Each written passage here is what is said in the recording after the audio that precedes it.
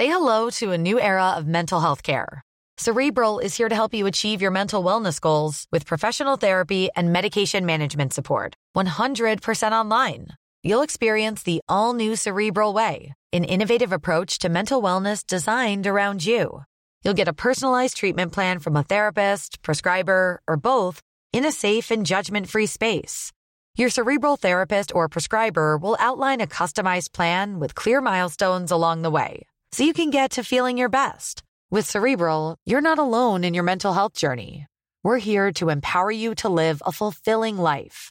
So take that first step towards a brighter future and sign up today at Cerebral.com/podcast and use code ACAST to get 15% off your first month. Offer only valid on monthly plans. Other exclusions may apply. Offer ends July 31st, 2024. See site for details.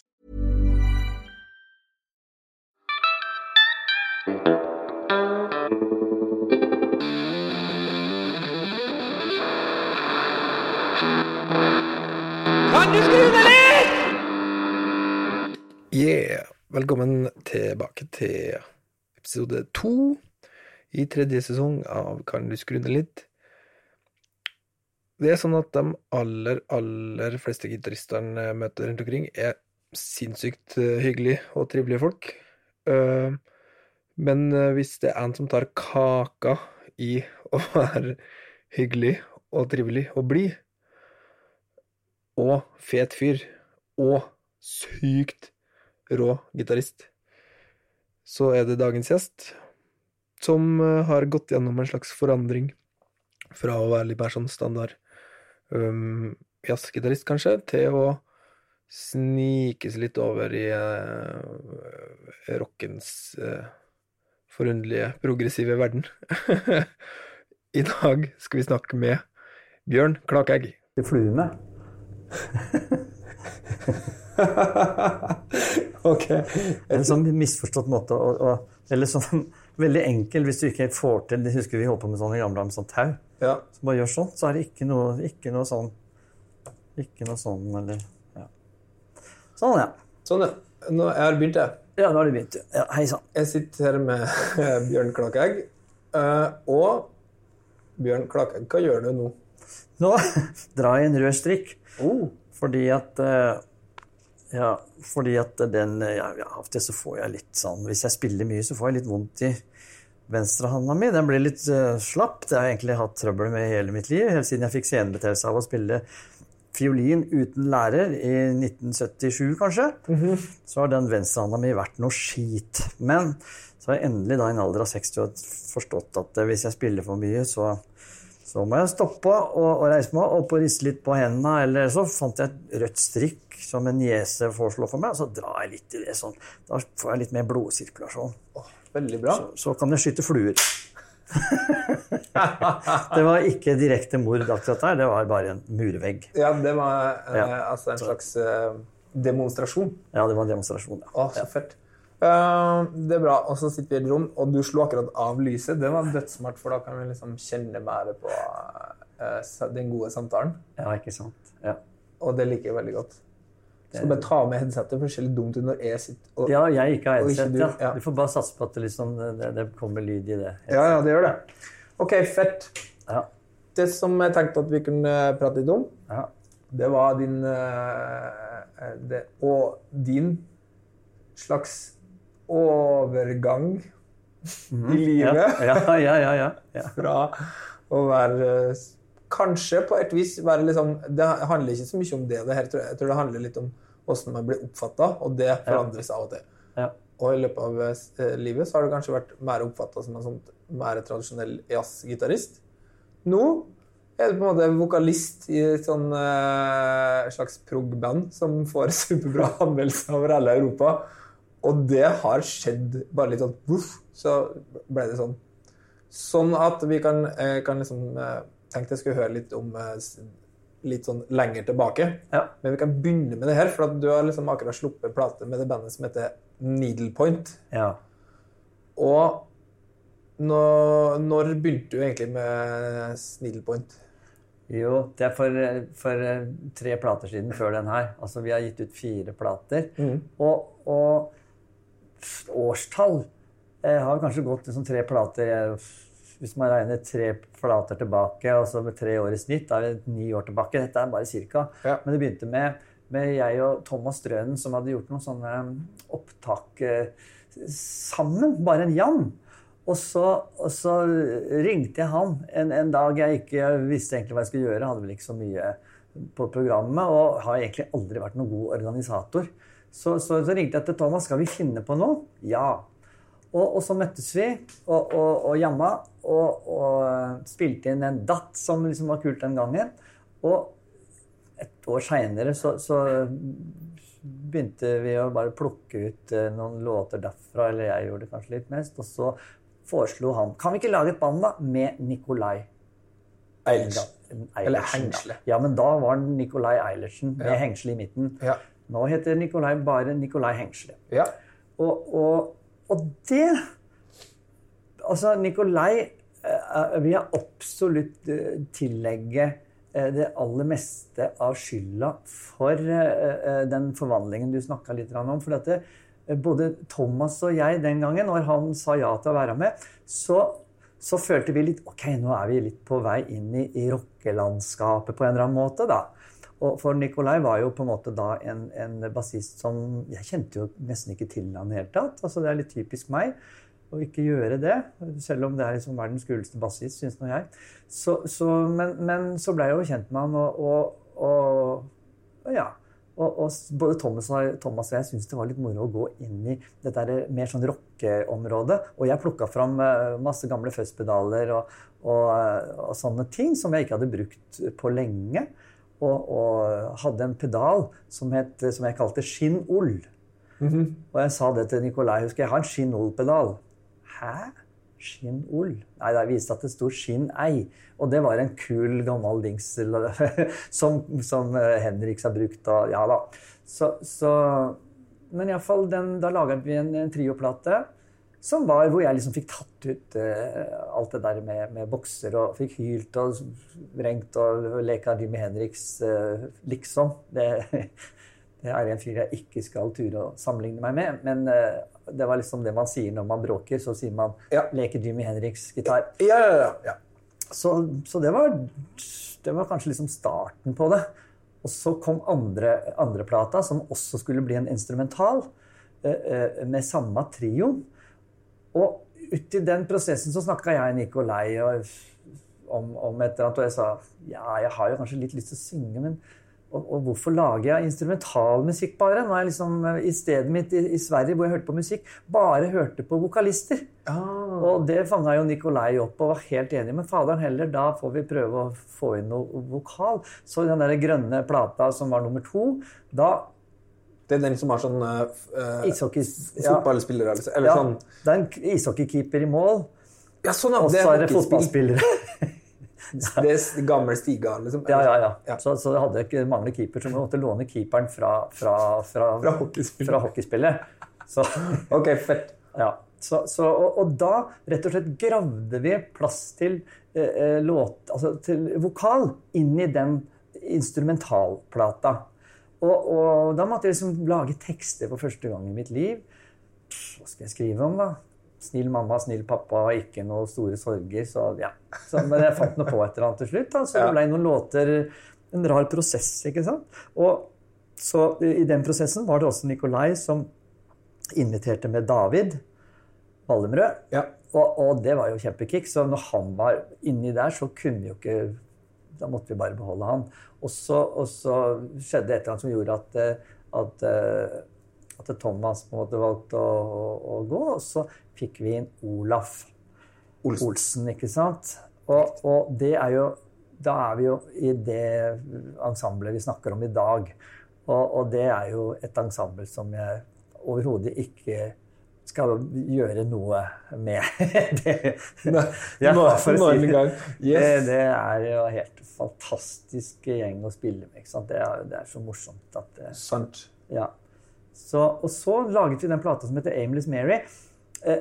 Og når jeg lager låter i den prosessen jo at jeg sitter hjemme eller ute på Sverige med kaffekoppen, eller eventuelt på kvelden kanskje med et glass rødvin eller en øl og sånn, og knirker i peisen. når jeg lager låter, så må jeg ha litt sånn stemningsfull atmosfære på en eller annen måte. Det hjelper. Og jeg sitter med telefonen og rett og slett bare nynner inn rare ting, sanger, og alle låtene stort sett de kommer ut i slow motion med rare engelske ord. I know, don't you see the reason why you fall and crops lies, ikke sånn. Og så sitter man da igjen med veldig mange låter som jeg da hører på, for eksempel når jeg tar oppvasken. Og når jeg har hørt det liksom 12. gangen, så kanskje begynner man å nynne på en sånn. Og når jeg da har plukket ut noen ting som jeg synes har kompositorisk kvalitet, så tripper jeg opp til Nikolai, og det på en måte litt skummelt, men veldig spennende også.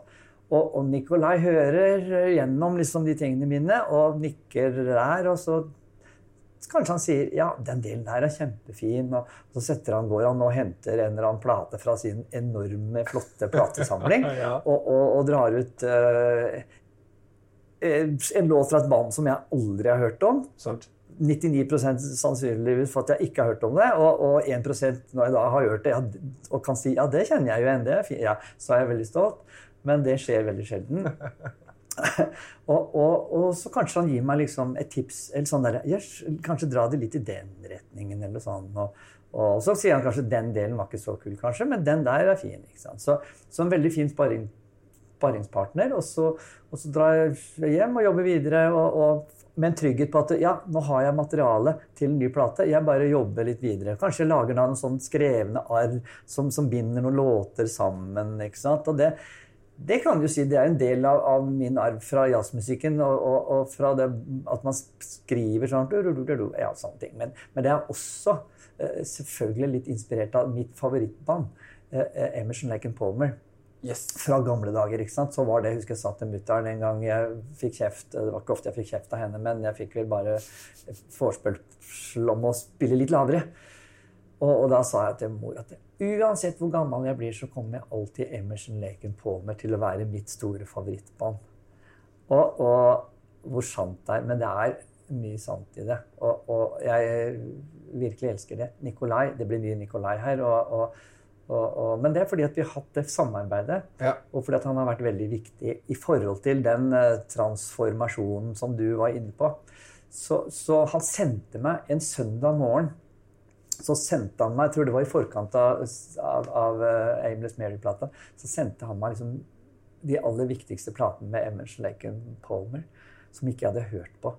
Og jeg satt og hørte på dette her. Jeg tror tårene trillet litt. Og det var ikke bare musikken, men jeg så jo for meg det der gamle gutterommet mitt med sånn fiskenetting i taket. Vi hadde fiskebøye, det lukta tjære. Vi hadde sånn rødt, jeg kalte det horelys. Det var ikke noe bordell langt ifra. Det var før jeg fikk kjæreste, dette her omtrent, og ikke visste hvor man skulle kysse en jente. Men kinnet var helst kinnet, tror jeg.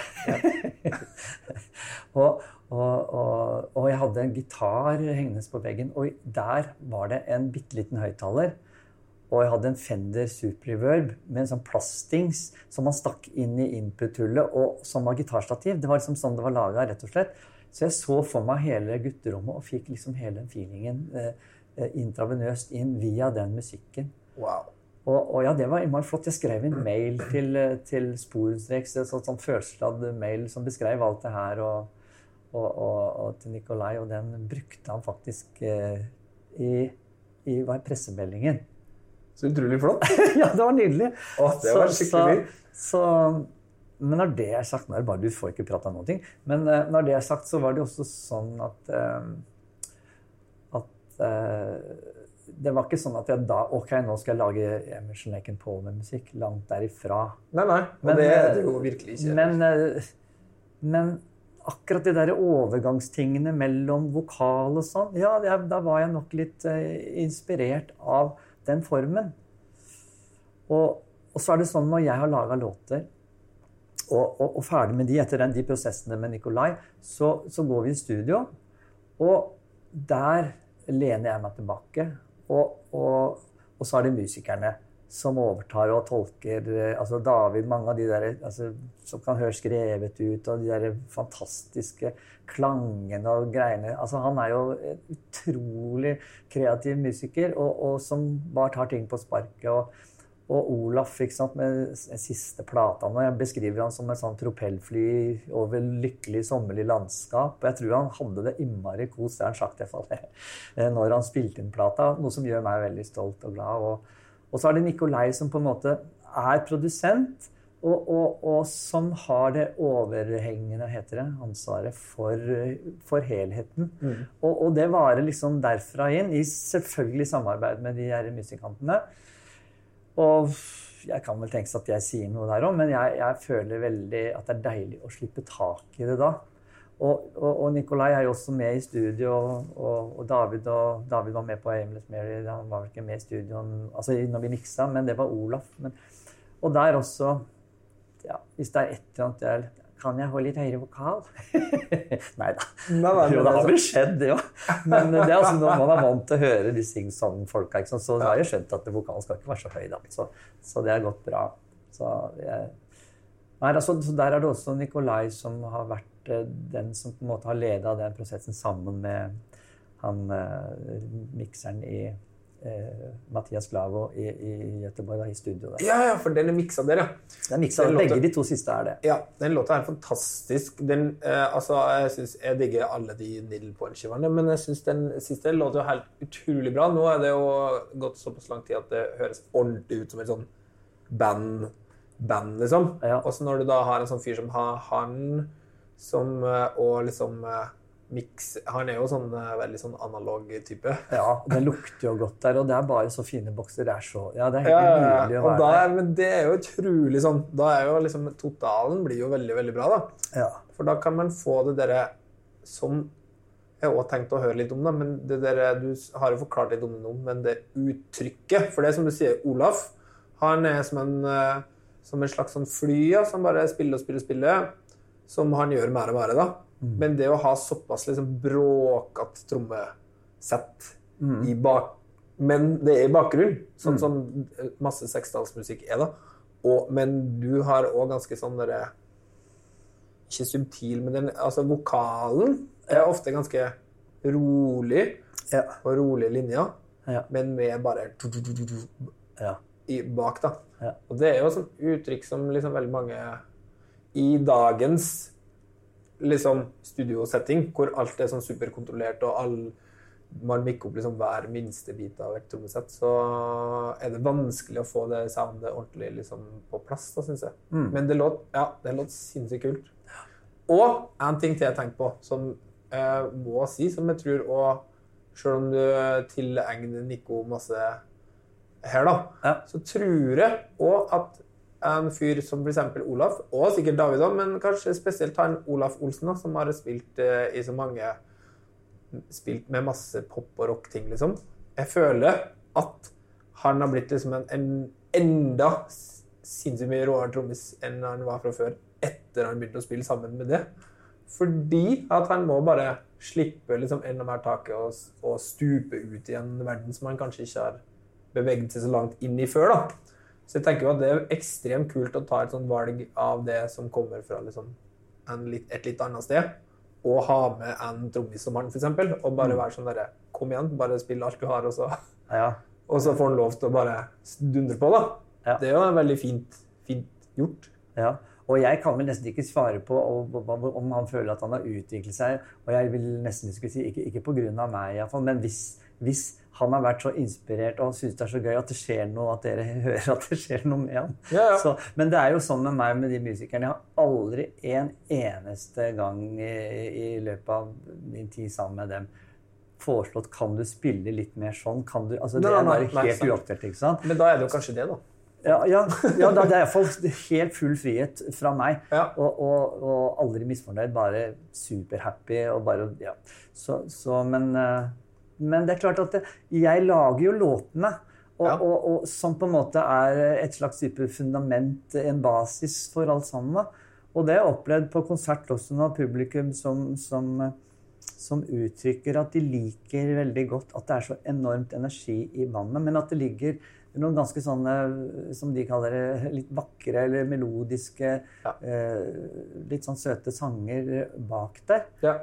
Og jeg har jo ikke sunget før, altså som jeg har sunget bursdagssanger og sånn, og har skrevet masse sånne til 50-årsdager og 40-årsdager, og tidligere var det 30-årsdager. Men da var det jo liksom det å synge, da var det liksom ikke på alvor. Hvis noen ba meg før, kan du synge en sang, Bjørn? Da fikk jeg liksom stive lungevegger og totalt sånn hakeslepp og nervesammenbrudd, og det var ikke snakk om. Så det for meg å begynne å synge, det var en skikkelig tøff prosess. Og jeg husker første gang jeg kunne synge i Bergen på nattjazz. Jeg var virkelig ønsket meg, ikke på tull, altså en sånn boks for tid, hvor du bare liksom kunne stikke inn en jakkplugg, og så var du tilbake et par dager før den konserten, og liksom, men til slutt så var det liksom, nå det 10 sekunder til jeg skal begynne å synge. Nå det 5, nå må jeg åpne munnen. Det var altså et helvete. Ja, jeg kan så sykt relatere til det, for jeg har aldri sunget lead noen gang i hele mitt liv. Nei. Det tror jeg sitter langt inne for mange som bare spiller gitar. Ja, så hvis jeg ikke husker feil nå, så det jeg skulle frem til, var det jeg rotet meg ofte bort, det var kanskje litt det at, sangen min nok subtil. Jeg har liksom, så det å se på meg selv som en vokalist, sanger, det sitter jo litt langt inne. Det begynner å komme, men så for meg å drive og bereie meg og bruke, altså sånn, nei, det passer bedre for meg å være litt lugn og ikke presse, eller jeg har ikke jobbet noe særlig med sangteknikk. Jeg har fått litt hjelp fra noen her på skolen og tatt noen timer her og der litt grann, så jeg begynner liksom å se på det litt mer sånn seriøst, og for det der å synge live en stor utfordring for meg. Jeg må slappe av, og hvis jeg liksom mister, hvis det blir for høyt, eller jeg hører for lite, så vil jeg kompensere med et eller annet som jeg ikke skjønner hva og så går det gærlig. Så det et instrument, har jeg skjønt selvfølgelig, som jeg ikke egentlig behersker, men jeg gjør så godt jeg kan, og jeg begynner å bli mer vant til det. Så. Ja, og hvis man skal gjør mange konserter på rad, så jo plutselig det en helt et nytt game, og skulle liksom kontrollere det der, og ikke gå tom for stemme, liksom, eller hvis dere blir det neste store progressive rockbandet i Europa, og drar på så svære stadionturnéer, sånn som Emerson Palmer endte opp, så må man jo ha kontroll på de greiene her. For jeg som Jussi Bjørling, drikke litt konjakk og ha skjerf på, jeg vet ikke om han hadde det, men liksom det, Nei, men det jo litt sånn greie med sånn nervøse sangere som bare fucker opp alt før en forestilling og nei, kanskje jeg skal bli sånn. Men det jo rart, stemmen jo et rart instrument i så måte, fordi at det jo liksom det at hvis det viktig å slappe av når man spiller gitar, men da kan du jo kompensere med andre ting. Altså sånn hvis du føler at du har et eller annet, eller hvis du kan liksom skru opp, eller sette på litt ekko og litt sånn. Ja, litt sånne greier. Men du kan liksom ikke bare putte på masse greier på stemma. Og hvis den da knyter seg, som jo vanskelig å ikke gjøre, så blir det jo dritt. Ja, det blir dritt. Og det har det nok blitt mange ganger. Men man må bare synge da, så blir det jo mye bedre da. Så det det jeg gjør litt mer nå, at jeg rett og slett sitter hjemme og synger, og jeg må jo lage nye sanger hele tiden og sånn, så det... Ja, for det liksom, du tenker nå at det liksom din nye vei hele livet, at du, når du skriver låter, så det med sang. Ja. Og nå skal jeg i studio med en gjeng, en tidligere gitarer med Mathias Krohn-Nielsen, som satt i dette rommet her, eller i hvert fall på denne skolen, hadde meg som lærer. For han 30 år nå, og så det 2 kompiser, Magnus og Tore, som også gikk på, Tore gikk her på skolen, men vi skal spille inn en plate nå. Det var liksom litt sånn litt kjærlighets-lærer-elev-prosjekt som satt i gang, og det sangbasert. Jeg tror ikke jeg kommer til å gjøre noe annet enn sangbaserte ting nå. Liksom det blitt en del av det. Jeg tror ikke det blir noe mer instrumentalplate på meg. Det kjennes liksom naturlig å gjøre det. Så det her blir litt mer sånn der, ja, shit, da faller den nå. Sånn litt sånn sing-song-writer-aktig. Men så i det siste, før vi drar nå, vi har liksom ikke jobbet så utrolig med arrangering, og hatt mye tanker. Det har blitt mye el-gitarspill, og så jeg lurer litt på om jeg skal dra inn.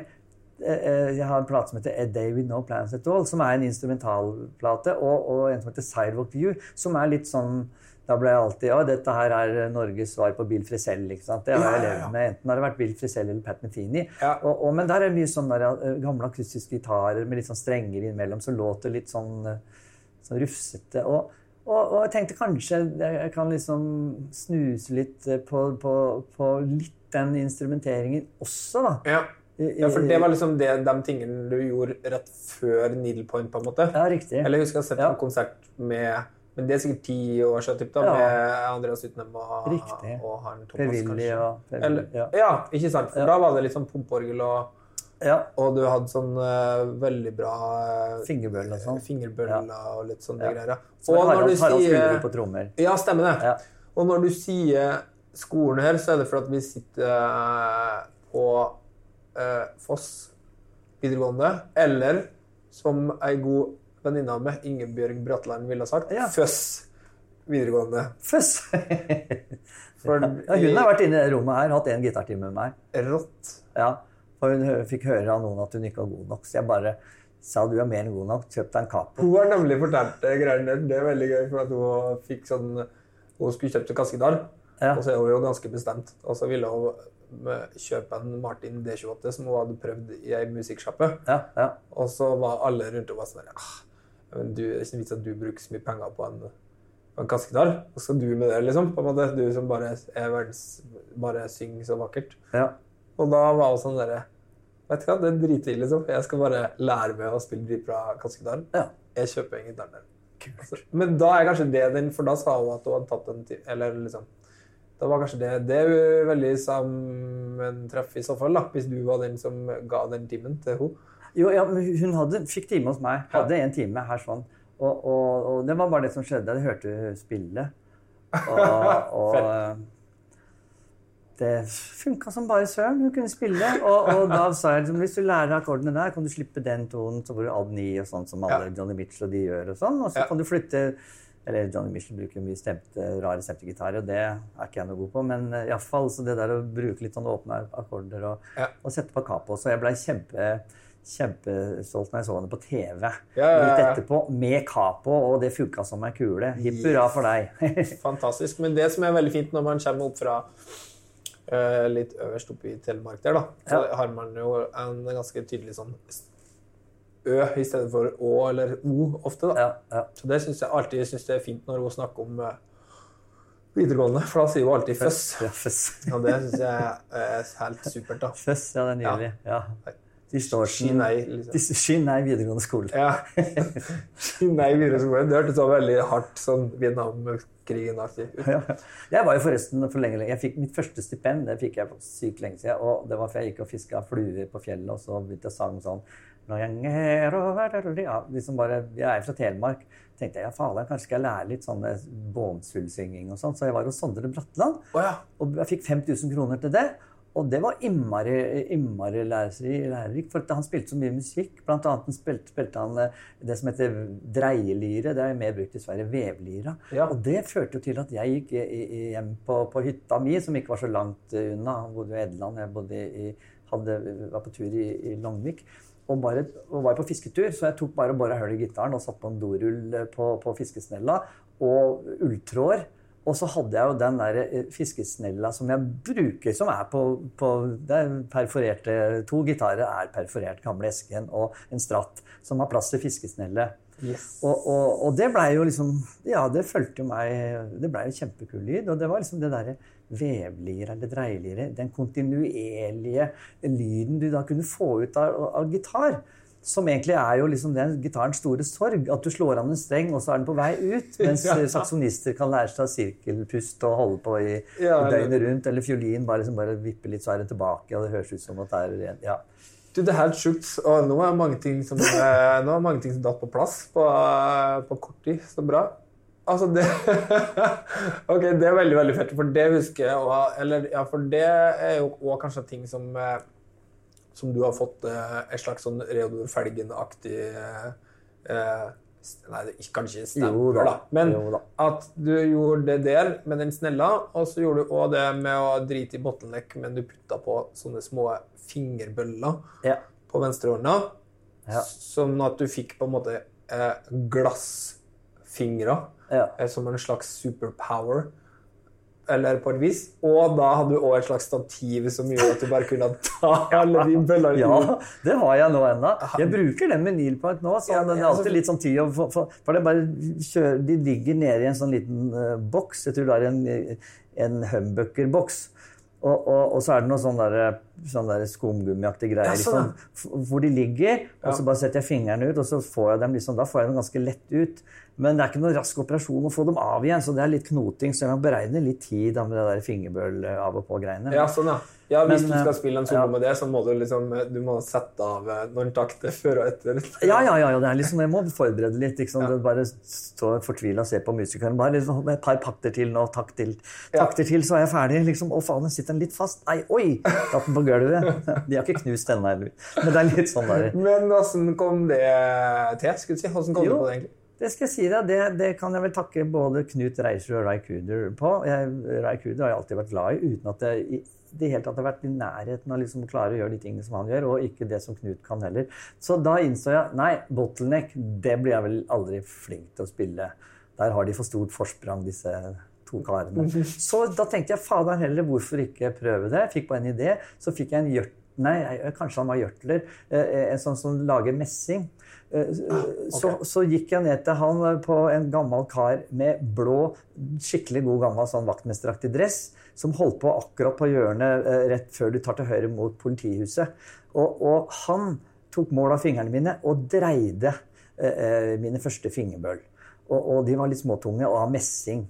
Messing, ja. Og nå de helt grønne, eller kobber, altså jeg vet ikke om messing irrer, men det i hvert fall et metall som irrer, for de litt grønne nå. Ja. Så var det niesa til Eivind Aarseth som jobbet på Hydro i Porsgrunn for mange, mange, mange år siden, som da laget generasjon 2 av fingerbøl, som dreide de på en måte, laget de, for hun jobbet der og laget reagensrør og sånn, og de passer jeg godt på ennå. Ja. Så hun skylder jeg egentlig mange plater, tror jeg, for det har hun fortjent. Men jeg har liksom ikke sett henne på lenge, så ja, jeg får love det på dette intervjuet at du skal få plater. Yes!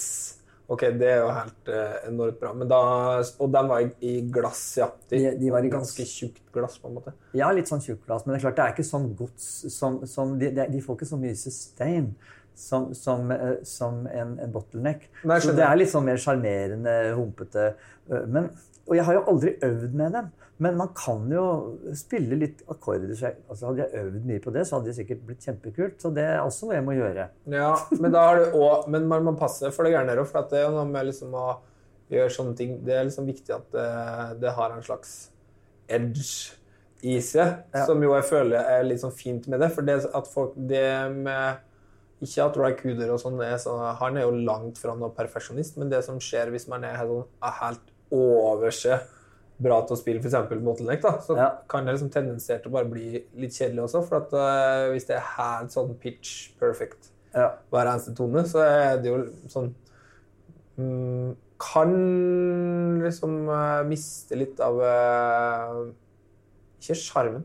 Jeg kan miste bare en liten sånn dybde, synes jeg da. Takk for det, da fikk jeg litt mindre å jobbe med. Da skiter vi i det. Da spiller jeg elendig fingerbøl, men som eneste fingerbølgitarist i verden, så kan jeg vel bare definere hvordan det skal låte. Da. Det akkurat det, så du trenger egentlig aldri å bli noe bedre. Nei. Bare kom til meg, så kan jeg si sånn. Det mer enn nok å gjøre. Men det at vi sitter på Foss, det jo det at du underviser, og det hadde jeg også kjempelyst til å spørre deg om det der. For at du har undervist i mange år. Og det som jeg lurer litt på, i og med at jeg aldri har undervist noe selv, og jeg ser aldri for meg at jeg skal gjøre det, hvordan tror du det påvirker måten du tenker liksom, gitar på? det at du underviser? Ja, det jo et supervanskelig spørsmål, og jeg frykta. Jeg skjønte av det du skulle spørre om, men... Sorry. Ja, knak, tenker Shopify helps you sell at every stage of your business. Like that, let's put it online and see what happens stage. And the site is live. That we opened a store and need a fast checkout stage.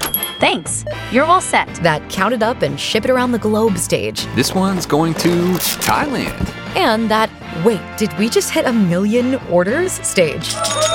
Whatever your stage, businesses that grow with Shopify. Sign up for your $1 a month trial at shopify.com/listen. Det lov? Det som at når man, altså for eksempel, jo, nå tror jeg har jo vært en veldig intuitiv musiker, også når jeg holdt på med dette jazz. Jeg kan jo spille standardlåter, og jeg lokka øva og lot det stå til med disse standardlåtene, og det gikk stort sett bra.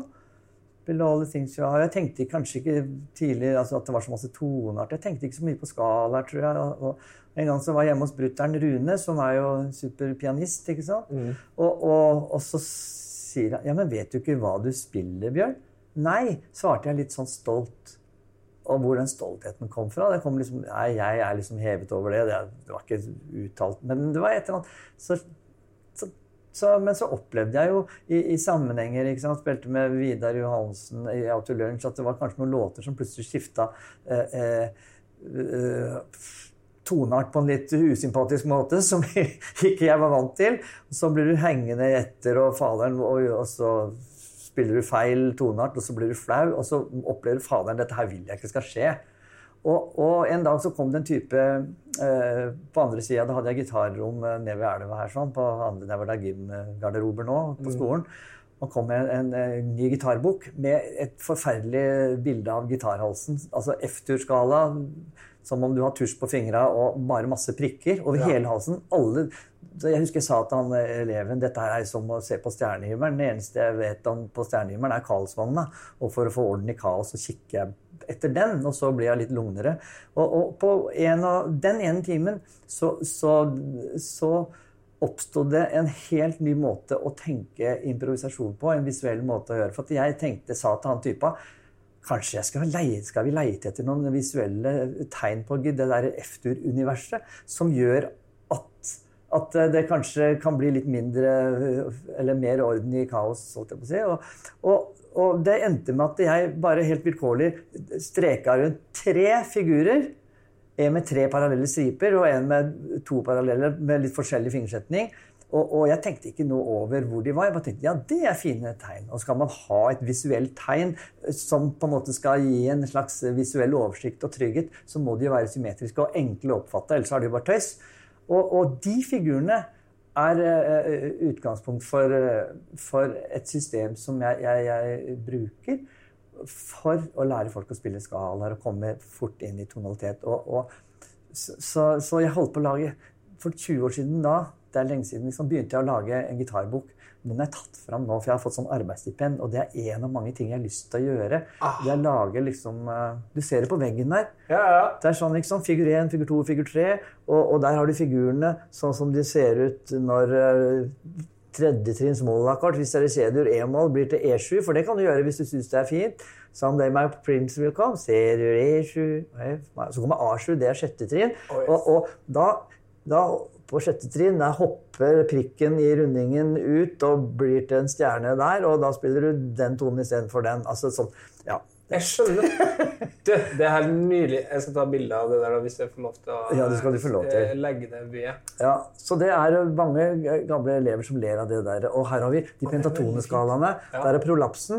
Det er ikke sånn der ryggen vil egentlig være sånn, så det stikker ut en prolaps der, og der, au, ikke sant? Og der P, det dur-grunntonen, og alle gitarister tenker ikke om moll, men P-dur-plassen i mollen kom liksom, den passet litt, da fikk du den i prolapsen, du får den i V-en på V-komfyren, og du får den på pedalen på bilen. Det er en gammeldags bil. Sitter en gubbe med hatt der og kjører, og så har han foten på gasspedalen der. Det veldig, veldig, veldig fint at det går an. Så rått, men det visuelle, det betyr masse for det. Ja, fordi at gitarhalsen for meg, det ganske uoversiktlig det veldig ulogisk. Sted å være, ikke sant? Ja. For at det liksom, også de prikkene og stemminga, de to tingene sammen, jo helt ute. Og ofte så når du skal spille skala, så må du liksom helt ut, bare begynne og begynne i tonart, og bare begynne på tjukkeste strengen eller tynneste strengen, ikke sant? Ja. Men her, når du har den der, ok, la oss si det C-dur da, så vet du at, ok, ser jeg der sånn, så kan du bare putte den figuren der, og så vet du, det som var helt fantastisk, var at etter figur 1, så følger alltid figur 2, og så kommer figur 3, og når du ferdig med figur 3, så kommer figur 1 igjen. Og det var jo bare flaks, fordi at jeg tok dem bare ut fra det visuelle, så det et veldig kult system. Jeg lærte en 8-åring å spille skala på 1 time, flere skalaer, den der ser ut som en liten, kunne jeg tegne som en stående koalabjørn, det var en sittende koalabjørn, og det der ble en Volvo Duett, en bil. Bakdøra der, og sånn 2 bakdører der, og så frontruta der, og så, ja. Men det her sjukt rått, og du gjør egentlig det samme med sånn teksthusking også? Ja, det sant. For det når du begynner, liksom, når du 55 år før du begynner å synge, så har ikke jeg har evnen til i løpet av 10 sekunder å glemme hva første linje i den sangen. Altså ut fra bare sånn blackout, altså sånn redselen for å glemme litt sånn stor da. Men så tenkte jeg i stedet for å skrive ord, så tegner jeg det. Jeg begynte med på sånn rikskonsert jobb hvor jeg måtte synge litt sånn her barne, for det har jeg gjort. Men det var også bare sånn, sånn litt sånn tøysesanger for barn og sånn. Så da tegner jeg jo sånn jukselapper. Og det bruker jeg nå, ikke sant? Og i løpet av de siste konsertene nå med Nilpoint, så har jeg ikke sett sykt mye på dem. Jeg har sykt, det sånn jeg lærer av de. Særdeles, har ikke sett så mye på dem. Nei. Men de der som en trygghet. Ja. Og så de litt søte, ikke sant? Så det litt mer charmerende enn å bare ha en sånn iPad med teksten nede på gulvet.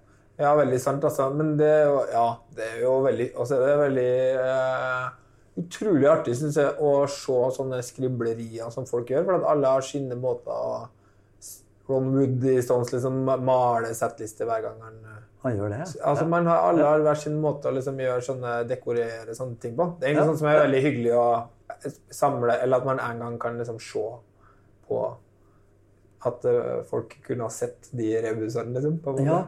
Ja, det var når jeg var i Trondheim og jeg spilte på Moskus der, så var det en ung jente som bare, kan jeg få se på jukselappene dine?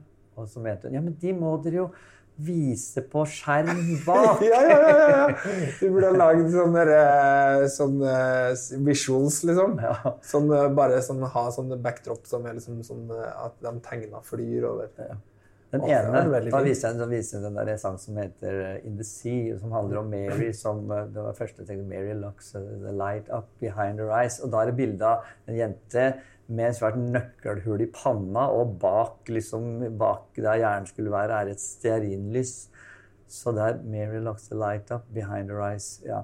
Så det er jo viktig å huske, eller at du klarer å løse dine egne rebuser. Det ikke alltid klart. Men det veldig fint, og veldig tilfeldigvis da. Deilig i tråd med sånn prog-estetikk. Ja, og vet du, altså, av og til så bruker man jo ordet feel. I can feel. Og da tegner jeg en neglefil. Gjør du det? Ja. Men sånn liten, eller sånn stor, sånn som man putter unnskyld, ikke neglefil. Dette her en litt sånn raspaktig, litt sånn stor. Rasp? Det var det jeg tenkte på. Sånn som du putter,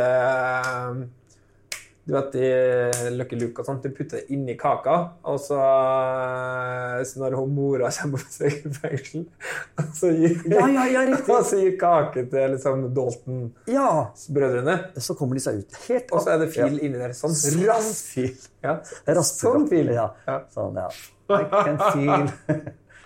Men apropos det da, sånn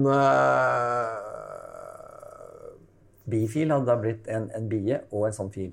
Ja, for eksempel. Når Hvis man sang om det å være bifil. Ja, rått. Ja. Det bra budskap, men har du i det jeg tenkte på i sted, hockey/fotballspillet, som det fra du liten? Ja, og så kjøpte jeg et ekstra et også. Jeg var utrolig god på å spille sånn ishockeyspill. Men var det et hockeyspill eller et fotballspill? Da var det hockeyspill. Men en ting som bra med å kombinere de to tingene, for at vi hadde også sånn gammel stiga, men hvor de var liksom i sånn flat metall, de spillerne liksom, Kanada mot Sverige. Ja, riktig. Nydelig. Alle var like i fjeset. Ja, alle så ut som Gøran Turesson. Ja, og var litt sånn sterk.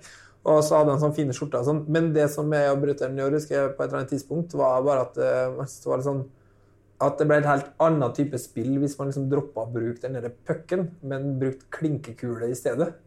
For da fikk du tempoet så sinnssykt opp. Ja. Annen ting som også var bra, det var altså en liten rød terning, for det også smalt ganske bra. Fett, ass. Men jeg hadde et fotballspill som overgikk alt, som jeg lånte bort til Tommy Ellefsen på Bøle, som jeg aldri har fått igjen. Ok, Tommy, hvis du hører på nå. 1963. Og det var rett og slett en utrullbar fotballbane på 50-60 centimeter. Og så hadde den sånn mål med en keeper med en knott. 2 knotter, slengte seg til høyre, slengte seg til venstre. Og den ene keeperen var ødelagt, men da hadde du liksom en liten kant på den der greia som gjør at du kunne vippe den fram og tilbake. Og fotballspilleren, det var 2 fotballspillere. Og da hadde du en dings oppå huet, som du dro opp, og da gikk sparkebeinet bak, og så trykket du det ned, og da gikk det frem, ikke sant? Og da skjøt du den ballen fremover på banen, og så var det gul og rød side på fotballen. Den var ikke helt rund, for ellers den var litt sånn kantete. Og hvis den landet på gul, så ble det motstanderens ball, liksom, hvis du hadde rød også. Men det var litt av et fotballspill. Og da kunne du lobbe og gjøre kule ting, Det hørtes helt sykt. Så hvis noen har Tommy, hvis det ligger på loftet, få det fram. Ok, vi tar oss en tur Bøler da. Men det hørtes helt... Ikke Bøler, altså Bøler i Skien. Ja, skjønner. Sorry. Tenk på Bøler her oppe i Håkere. Men det... Ja, kanskje vi burde hatt en sånn kveld med sånn hockeyspill. Ja, vi hadde hatt bilbane. Kjempelang bilbane. Ja, det var moro. Det noe å tenke på. Men du vokst opp i Skien, eller? Ja, vokst opp i Skien. Og bror din spiller. Har du spillet hele familien musikk? Ja, altså litt så. Altså søstrene mine, Tone og Astrid, de spilte jo litt klarinett og holdt på, og Tone spiller ikke så mye. Men jo, nå har de begynt. Hun og kjæresten, Roger, de spiller blokk. Han spiller blokkfløyte, han har spilt, hun spiller blokkfløyte, og han har begynt å spille elgitar, så han har fått kjøpt seg en kul eske, og blir flere og mer ivrig, og jeg må liksom være litt gitarelev. Og søsteren min spiller blokkfløyte, så får de besøk av noen venner med perkusjonsinstrumenter. Jo da. Og søsteren min jo lærer å bruke piano og sånn, men de har ikke hatt noe musikalsk karriere i det hele tatt. Nei, men det musikk i liksom huset. Ja, fatteren, han og mor og far, de var sånn Ivar Medås og fruen. De sang sånn en sognemann og en forherdaling. Det var Ivar Medås-låter og Sande. De var vestlendinger begge to. Ja, sant. Så det har vært mye råda. Ja, ikke sant? Så det har vært mye sang og musikk i hjemmet vårt. Det har det jo vært. Da. Og du hadde superverb på gutterommet. Ja, den har Trond Kløker. Han vil ikke selge den. Ja, det mange vi skal ha tak i etter episoden. Men han er en kjekkar, han skal flotte på Holden. For at jeg satt her i rommet også, skjer mye rart her. Så ringer jeg til Nikolai og spør, du, nå må jeg ha med en annen forsterker. Jeg kan ikke ha den der lille Blues Junioren. Og den, så hadde jeg en veldig fin hjemmebygd forsterker, men den brant en gang, så jeg var litt redd for den. Men så sier Nikolai, og jeg spør, kjøp deg skulle hatt en Blackface Super Reverb. Ok. Og ferdig med timen, går ned til vintage gitar. Et sted jeg mye på, det hyggelig å få kaffe. Men det var den lille avdelingen. Så gikk jeg inn der de flyttet fra. Så gikk jeg inn der og sa hei. Og så hadde jeg ikke før kommet inn døra, så får jeg høre. Hei Bjørn! Her har vi fått forsterker til deg. Se her! Der sto det en blackface superreverb fra 65 eller 66 eller noe sånt. Yes. Så det var bare, hva? Det var jo ikke noe å lure på. Altså, nei, da hadde du ikke... Det var liksom 20 minutter etter at jeg pratet med Nikolai, så bare, boing, yes, der har vi den. Så jeg kunne ringe etterpå. Ja, hva har jeg? Og den, ja, for den lå rett oppe for, altså på Fredensborg, Ja, riktig. Ja, når den lå der, ja. Men det jo, ja, det ganske sjukt. Men var det en sånn du hadde når du var liten nå? Det var det som var så bra at nå Trond Kløker, han har en bare sånn silverface, men så nå kan han bare ha det så godt. Skjønner. Så men det litt fortsatt sånn at det har vært kos å sette den igjen, da. Ja. Det et eller annet med Men tror du får lov til å komme hjem? Ja, det tror jeg. Han en veldig hyggelig kar, så dette ja, det litt moro. Så den var solgt, han har kjøpt den, og det hans. Men det litt sånn der, man kan bli litt sånn nostalgisk. Jeg hadde jo en innmari fin telekaster, som jeg ble rundlurt. Den ble bare... Jeg tror den var sånn 766-modell eller noe sånt. Nå hadde jeg en liten sånn hund på den, sånn hodepute for spedbarn som jeg hadde limt på. Jeg brukte den på et opptak med Guttorm Guttormsens sånn program på TV.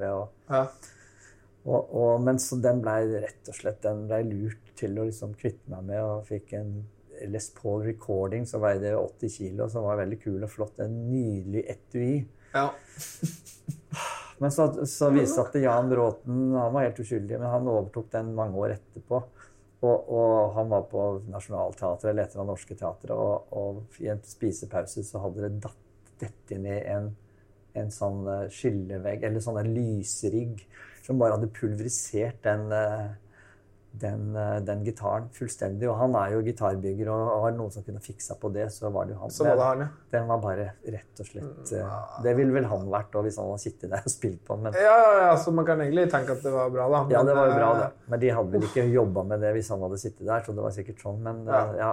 Nei, altså det... så grusomt. Ja, det var grusomt. Den var så fin. Den hadde sånn nøttebrun hals, og var litt sånn gulhvit. Og... Ja. Han var liksom lignet litt på sånn som Sam Brown hadde når han spilte med Keith Jarrett, som var en av liksom de kule gitarristene. Ja, sånn ja.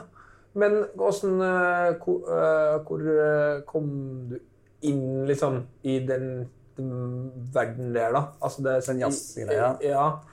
Det var Rune, det broren min. Ja. Sånn etter at jeg liksom begynte å spille i Skien Pedaltrio, som det het, og måtte lære å spille litt sånn standardlåter og litt sånn hjemmelaga låter til Ole Jonny Michaelsen, som organisten het. Så begynte jeg jo liksom, da var det jo selvfølgelig at jeg måtte høre på jazzmusikk, og Rune hadde jo stort forsprang. Så han litt eldre enn det? Ja, han 3 år eldre. Ja. Og den gang 6 år større, holdt jeg på å si. Altså sånn voksnere, tror jeg. Hadde liksom et helt annet miljø. Jeg har vært i Amerika, på sånn feststipend. Så jeg ble jo utrolig glad i Keith Jarrett og Wes Montgomery. Ja. Så kom jo Pat Metheny, som jeg ble kjempeglad i. Det var liksom sånn... Ja, de første platene var liksom helt fantastiske. Ja, de jo det. Ja, det det. Jeg har liksom mistet dette litt av lasset når det ble alt for mange sånne brasilianske sanger i bakgrunnen og stort band og litt sånn. Ja, de svære. Det har blitt litt for too much for meg, men han en fantastisk bra musikant selvfølgelig. Så jeg har mye å takke han for, holdt jeg på å si. Det var en gang jeg spilte på Pat Metheny, spilte på Oslo Jazzhus, og så fikk jeg til en solo, og så husker jeg tenkte, oi, nå følte jeg meg nesten som Pat Metheny. Men så, den tanken, den gjorde noe med meg.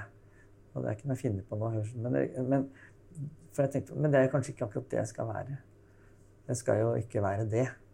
Det samme skjedde når jeg hadde fått en Stratocaster av Frode Alnes, og aldri hadde brukt vibbar, men jeg tok bort vibbarmen, så jeg hadde ikke noe bruk for den. Ja. Men den stolen var der, og så håndbaken min kom liksom i veien, og så hørte jeg sånn swing, og så fikk jeg et veldig fint sound som jeg ikke hadde hørt før. Jeg ble så utrolig glad over å ha funnet noe eget. Og husker Jon Paul Inderberg, da, som var en fantastisk saksofonist der nede, og som jobbet på konservatoriet, hørte meg så på klingende trøndersk, nordtrøndersk, sier at fy søren Bjørn, nå har du funnet en kul sound. Og så går det ikke lang tid før jeg får høre Bill Frisell og Arild Andersen.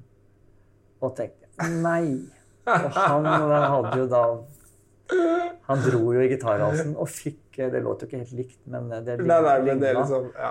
Og da tenkte jeg at jeg må slippe tak I den teknikken. Og det var med tungt hjerte jeg gjorde. Men det noe jeg liksom sier til elevene mine, når de liksom, altså flinke elever som på vei ut I landskapet, og det mange som liksom har forbilder og låter litt sånt, så sier jeg liksom, nå dere liksom kolleger, nå må du slippe tak I det uttrykket etter hvert, fordi at det jo litt, hvis du skal låte akkurat sånn som han, så vil det jo være litt å kle deg I en annens klær, og på en måte et slags type tyveri kanskje litt sterkt ord, men det bare gjør folk oppmerksom på det. Og jeg tror at det å finne et nytt uttrykk, det skal man liksom ikke leite etter. Men hvis man klarer på en måte å slippe til det man egentlig innerst inne på en måte synes fint selv, og prøver å slappe av med det, så vel det egentlig den rette nøkkelen til å bli genial. Nei, genial feil ord. Altså, jeg vil... Genuin, sorry. Ja, absolutt. Og det kan jo hende at man blir genial, men det det noen som har blitt det også her I livet. Men genuin, ja. Altså, for det ikke noe... Det på en måte bare å være seg selv, så på en eller annen måte så det en fin ting å bare kunne ha litt I bakhodet. For et utrolig bra råd å gi. Ja, jeg tror det fint. Ja. Husker jeg var I Danmark og hørte et band som ikke het Pat Metheny Tribute Band. Men det var alt. Men det var det? Det låt helt... Altså, Lyle May satt der liksom, bare litt annen sveis, og Pat Metheny hadde også annen sveis. Men det låt helt likt, alle arrangementene. Det var bare litt andre låter. Ja. Og andre mennesker, liksom. Hadde det vært kalt The Second Pat University Roller Sisters, så hadde det vært greit. Men det hette etter at Ever Banehoff, eller nei, hva heter det her? Ja, for det var liksom det skulle være et eget band. Ja, men det der jo skikkelig vanskelig da, og I hvert fall I gitarverden hvor det så ekstremt de som har blitt svær har jo ofte en veldig, veldig tydelig stemme. Ja. Samme om man heter liksom Bill Frisell, eller om man heter Neil Young, eller Eddie Van Halen, liksom, eller altså hvem som helst da. Så det veldig sånn, det han fyren liksom. Og da vil man jo bare få en milliard sånne kopier av det som oftest da. Ja. Eller folk som blir en slags sånn fanebærer, eller en sånn kjernefigur. Stevie Ray Vaughan, eller sånn. Og så får man veldig ofte veldig mange som sånn som kjøper en sånn stratt, liksom, eller har litt sånn hatt, eller har sånn noter på det båndet sitt I stunden, da. Men da som du sier, det veldig fint å etter hvert prøve å kanskje gi slipp på det. På en måte så får man jo veldig mye gratis etter at mennesker av ulike årsaker har havnet med en spesiell spillestil. Så Bill Frisell liksom, med klang og ekon og den der fine vibratoen. Det gjør jo at han, jeg tror ikke trenger å spille så mye, fordi at hver tone har sitt særpreg. Du hører den sounden, og man kan slappe av. Og det har vært litt av mitt, selv om jeg kan spille litt sånn rablefort her og der, men så det der å ikke nødvendigvis pøse på med alt man tror man kan. Det litt sånn som jeg har gjort at jeg har blitt litt lei av meg selv I det jazz-sammenhengen. Det egentlig lenge siden, men jeg klarer jo nesten ikke å spille sånne jazzfraser uten at jeg på en måte ser på meg selv med et skråblikk. Ja. Og det ofte ikke sånn, jeg tenker på, men nå snakker jeg ikke om alle jazzmusikere, jeg snakker om meg selv. Ja. Men det liksom, slutte en frase, og så gjør man I stedet for å, så spiller man,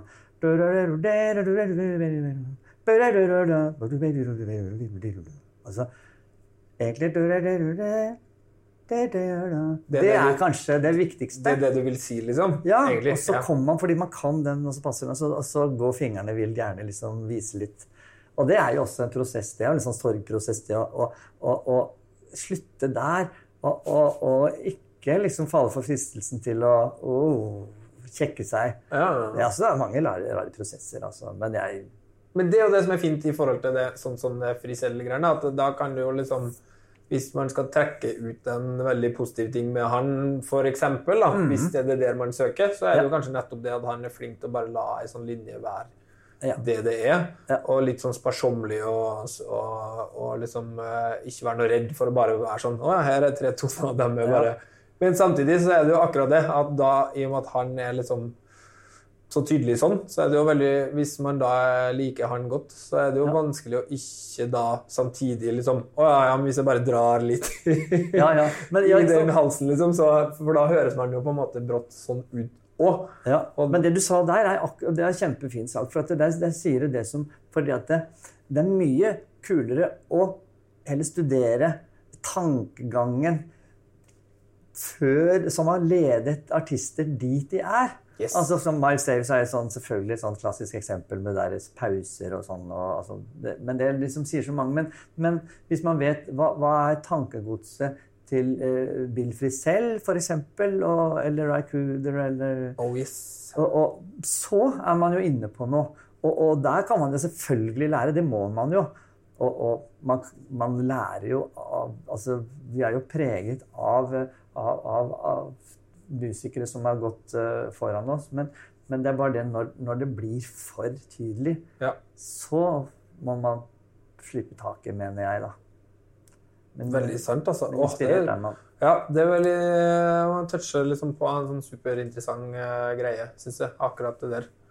For det få kunstformer, eller liksom få sånne ting som jeg synes har så tydelig sånn heltedyrking som nettopp sånn gitarspilling for det så utrolig sånn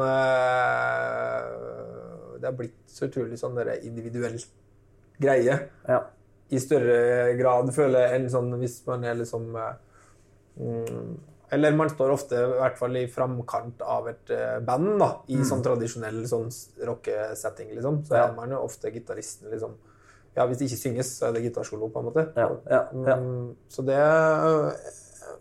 Så det jo liksom et sånt instrument som... Og da det også en del, det kanskje litt feil å si, men mange menn, gubber, som bare opptatt av det tekniske og hoier og bråker når det jo fortere går, ikke sant? Og så jeg sier til elevene sånn, hør heller på hva jentene sier. Dette er ikke helt stilrent, men jeg liksom... Da kan du risikere liksom, jeg fikk så mange fine bilder av det du spilte. Altså du har et annet... jeg skjønner ikke mener, for det bare sånn... Bare veldig forsiktig, ikke nevne sånn menn og kvinner. Nei, men jeg skjønner ikke hva du mener. Sånn, men det en eller annen sånn... Iblant noen så det liksom sånn... Yes, hvor fortere du spiller, og så blir man utrolig imponert av omtrent... Det jo sånn at flere... Altså, gutter mer interessert i store motorer generelt sett, altså sånn, og det litt noe av det samme, og ikke hige etter det der, men heller kanskje være opptatt av å fortelle en eller annen historie. Altså musikk jo kommunikasjon, og ofte ha fokus, i stedet for å ha fokus på liksom alle de skumle tingene de skal gjøre, så prøve å ha fokus på å lytte til omgivelsene, lytte på banen, og det ofte en litt sånn måte kanskje å komme unna det redselen for å gjøre feil, altså sånn, bare flytte fokus bort fra seg selv, og bare høre på bassisten, høre på trommeslaget, høre på sånn, og la seg fylle opp med litt energi hvis man sitter fast og ikke kommer videre, ikke sant? I stedet for bare hugge på og gjøre et eller annet, så bare vente litt, og hvis du spiller med fine musikere, så for det første vil de da kanskje merker at her står det litt stille, ok, så trår de til, så skjer det et eller annet, så gjør bassen og så, så blir du våkt opp, så kommer du kanskje litt videre da. Så det jo et samspill å spille, og så derfor det kanskje viktig å kunne i en spillesituasjon trekke inn pusten og innrømme at nå står jeg litt fast, i stedet for å bare desperat fylle rommet med noe vås som bare for å lage lyd. Så kanskje du bare helt kan roe ned. Kanskje trommeslageren synes det litt kult å kunne fylle igjen noen hull. Det ikke det at jeg får til det så ofte, men det noe jeg ofte tenker på. Klok... det vet jeg ikke. Klok type. Vi har pratet en time, liksom. Det var veldig bra... Det var fint at vi kom dit. Som vi kom nå. Ja. Takk for at du vil være med. Ja, bare veldig, veldig, veldig hyggelig. Det var skikkelig kult. Vi får ta en sånn ishockeyspillkveld en gang. Ja, gjerne. Sånn å skyte med ene hånda, og så være parat med den andre, og så ta den på direkten. Ja, det akkurat det. Det vanskelig, men det gøy når Eller snu kjapt, sånn at man kan liksom vri den over I andre. Og jeg synes ikke det var noe morsomt. Og det der, når du bare smalt spilleren inn I kanten, Enig. så du nesten kunne sprekke. Nei. Det viktig med gentlemans. Ja, gjerne spille ishockeyspill. Takk.